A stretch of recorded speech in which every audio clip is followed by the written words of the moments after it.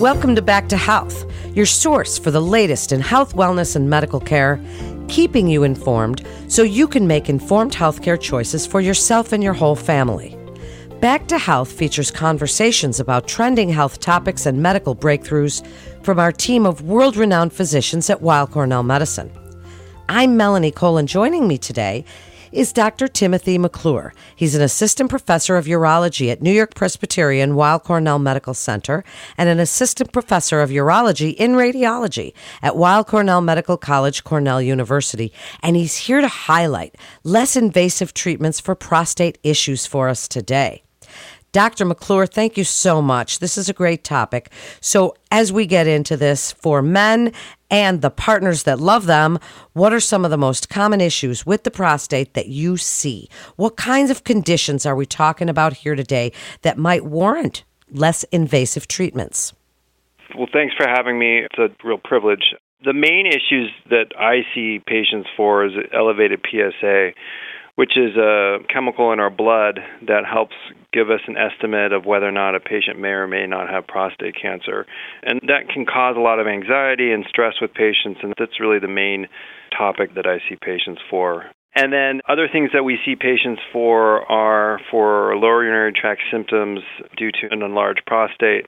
And one of the minimally invasive approaches we can help patients out with that is prostate artery embolization, which helps shrink and reduce the size of the prostate to improve a patient's lower urinary tract symptoms. So those are the two main reasons why we see patients in our clinic.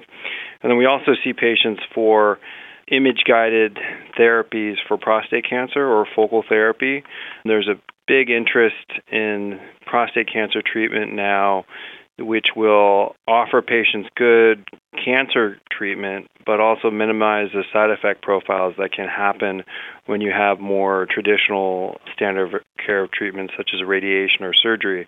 And focal therapy are new approaches that allow us to kill the area of the prostate that has the prostate cancer, but allows you to preserve the nerves and the muscles that surround the prostate to help keep a man's urinary health intact and unaffected by treatment.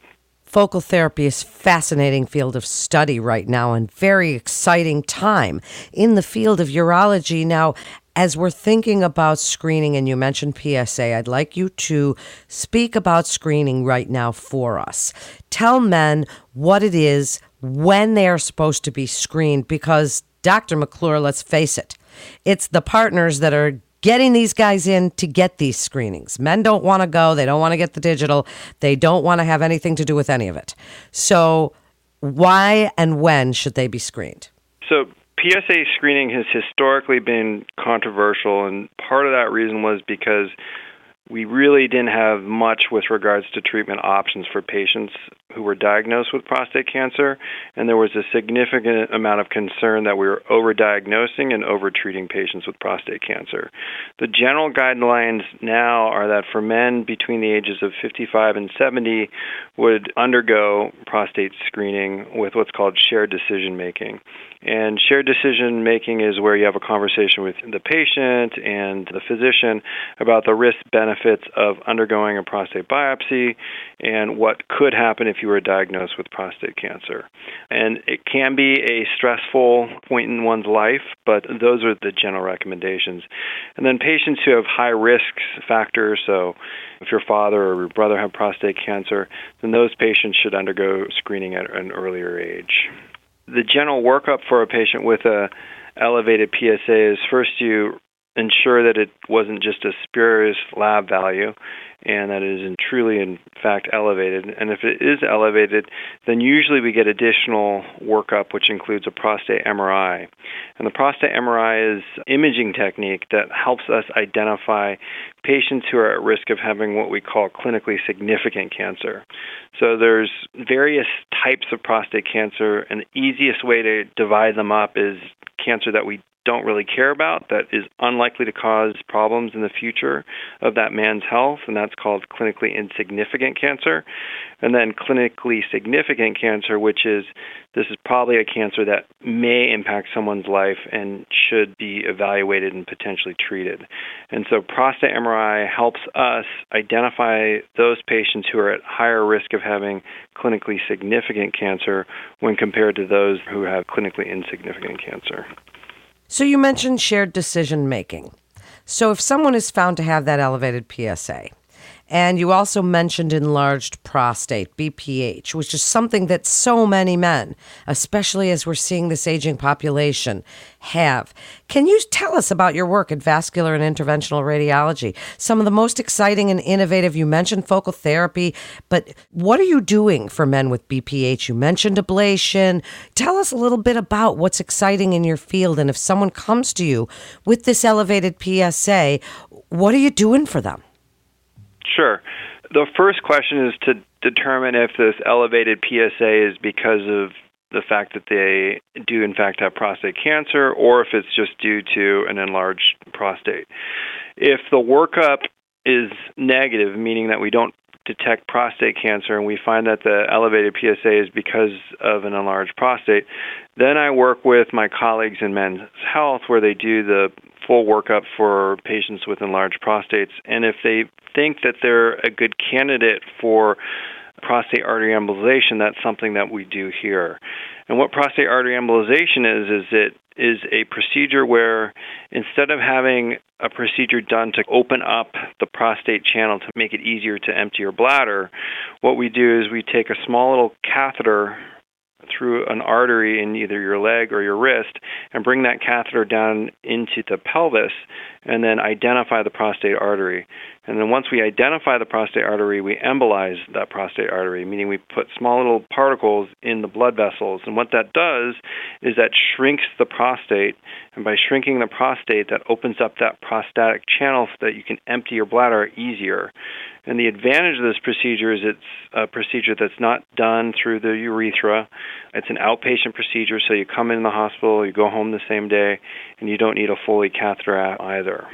So that's something that we offer here at Cornell that really helps out our patients who we find are good candidates for it. So there's some really cool things, and you've mentioned just a few of them, like prostate MRI, PSMA. There's all these cool diagnostic and therapeutic imaging modalities now. Can you speak about some that you really feel have changed the landscape for you, Dr. McClure, that can kind of give men hope as we're talking about these less invasive treatments? And we mentioned that shared decision making because many men are worried about treating any of these issues for fear of the complications that arise from them, which could be incontinence or could be erectile dysfunction. Can you speak about some of these advances in imaging that have really helped you to make these less invasive? Prostate MRI has probably been the biggest impact in kind of imaging that I can think of during my training and my career. And PSMA is just starting, and I think it's going to be just as impactful. Prostate MRI itself has been huge in helping us identify men who need to have a full workup for that elevated PSA, and it really has helped us avoid overtreating patients with prostate cancer and help keep patients on what's called active surveillance, which is where rather than treating prostate cancer, we watch patients closely with PSA values, MRIs, repeat biopsies when necessary. And what we do with active surveillance is we help avoid overtreatment with prostate cancer. Because what we're doing is we're following men who've been diagnosed with low-risk prostate cancer, whose life expectancy is likely to be unaffected by this prostate cancer because the prostate cancer that we've identified, this low-risk prostate cancer, is so indolent and so slow-growing, it's safe to watch and avoid definitive treatment. And then PSMA imaging has just recently been FDA approved for the workup of patients with metastatic disease. I see it becoming more and more involved in potentially the evaluation of men with elevated PSA, and potentially its role will increase likely with men on active surveillance for prostate cancer, and hopefully we might be able to use a PSMA study instead of a biopsy to help follow patients who are on active surveillance. It's a pretty exciting time. And Dr. McClure, you mentioned active surveillance. And before we wrap up, I'd like you to speak about the importance of this multidisciplinary approach to a man with prostate issues, because when you say things like active surveillance, watching and waiting, or whatever we're calling that can cause anxiety. A lot of it, especially for the partner, the spouse, anybody who loves this man, sometimes more for them than him. And so when we look at all the different providers that you might involve to help them with any of these complications or no complications, but the anxiety that could come with it, tell us a little bit about who might be involved and how those kinds of things, those anxiety, those side effects, any of those things, tell us how they're managed and tell us about your team. I think the easiest way to look at that first is to divide it into either issues that are not cancerous and issues that are cancerous, because the treatments are vastly different. So for patients who have urinary symptoms due to an enlarged prostate or a bladder that is overactive, that's what we would consider a non-cancerous prostate issue. And that's really where I work very closely with Men's Health, which is Dr. Alex Tay, Bilal Chuktai, and Rich Lee, and we really work the patient up thoroughly so we understand the etiology of where their urinary symptoms are from. Because sometimes it's not due to an enlarged prostate, sometimes it is. And during that workup, if the team feels that the patient may benefit from a procedure to shrink the prostate, like prostate artery embolization, then that's when I get involved with the patient care. And I think that really helps us identify the true reason for a patient having their symptoms and really help them get back to a quality of life that they are comfortable with again. So the fact that we have a team that's true experts in management of men's health from that perspective is great. With regards to prostate cancer, the best care, I think, is something that is going to be multidisciplinary, and that's going to include surgeons. It's going to include radiation oncologists. It unfortunately may need to include medical oncologists and radiologists as well, because there are so many aspects to the evaluation and the management of prostate cancer that require these cross specialties to talk with one another. And the key thing with prostate cancer treatment is education. So patients understand what treatments options exist and what side effect profiles may happen if those patients decide to go down that route. With regards to just managing patients on active surveillance, patients also want to know that they have the best imaging possible and the best follow-up, and that's something that we have here. We have phenomenal imagers at Cornell. Dan Margolis is on the International Committee for Prostate Imaging, and we work closely with him to identify patients who need to have a thorough MRI and appropriate analysis of that MRI. And we've improved the workflow for patients who are on active surveillance, where historically they would get an MRI, they would wait a week or two to get the results and have the doctor make a decision if they need to do a biopsy or not, and then that whole process might drag on for a week or two or even longer. I understand that that causes a lot of stress for both the patient and the spouse or their partner, and it's important to try to streamline that. So the beauty of Cornell is we can do this all in one sitting, so where a patient will come in the morning, they'll get an MRI, they'll get it interpreted, we'll look at it together, and we'll make a decision if we do a biopsy that day or not. And so that's one of the things that we are really doing our best to try to optimize patient care for prostate cancer patients. The second thing we do is with identifying and helping educate patients who do need treatment, what those treatment options are. And so with our multidisciplinary team, we work with the surgeons and radiation oncologists to explain what options they have available. And then we also bring and highlight the potential treatment options we have for focal therapy if it's something they are interested. And part of the problem with focal therapy is that it's not yet in guidelines, and so it's not yet well defined of what patient and what type of focal therapy is best for the patient. So having this multidisciplinary approach helps us identify patients who may truly benefit from this.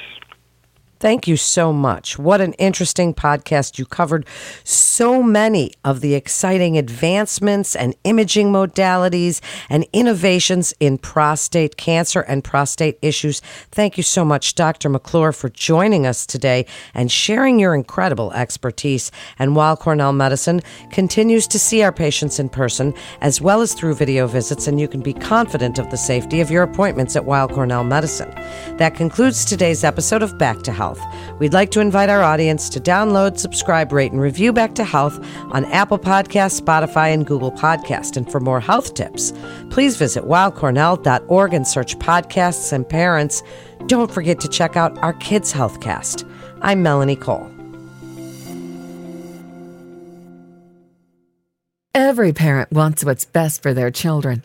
But in the age of the internet, it can be difficult to navigate what is actually fact-based or pure speculation. Cut through the noise with Kids Healthcast, featuring Weill Cornell Medicine's expert physicians and researchers discussing a wide range of health topics, providing information on the latest medical science. Finally, a podcast to help you make informed choices for your family's health and wellness. Subscribe wherever you listen to podcasts. Also, don't forget to rate us 5 stars. All information contained in this podcast is intended for informational and educational purposes. The information is not intended nor suited to be a replacement or substitute for professional medical treatment or for professional medical advice relative to a specific medical question or condition. We urge you to always seek the advice of your physician or medical professional with respect to your medical condition or questions. Weill Cornell Medicine makes no warranty, guarantee, or representation as to the accuracy or sufficiency of the information featured in this podcast, and any reliance on such information is done at your own risk. Participants may have consulting, equity, board membership, or other relationships with pharmaceutical, biotech, or device companies unrelated to their role in this podcast. No payments have been made by any company to endorse any treatments, devices, or procedures, and Weill Cornell Medicine does not endorse, approve, or recommend any product, service, or entity mentioned in this podcast. Opinions expressed in this podcast are those of the speaker and do not represent the perspectives of Weill Cornell Medicine as an institution.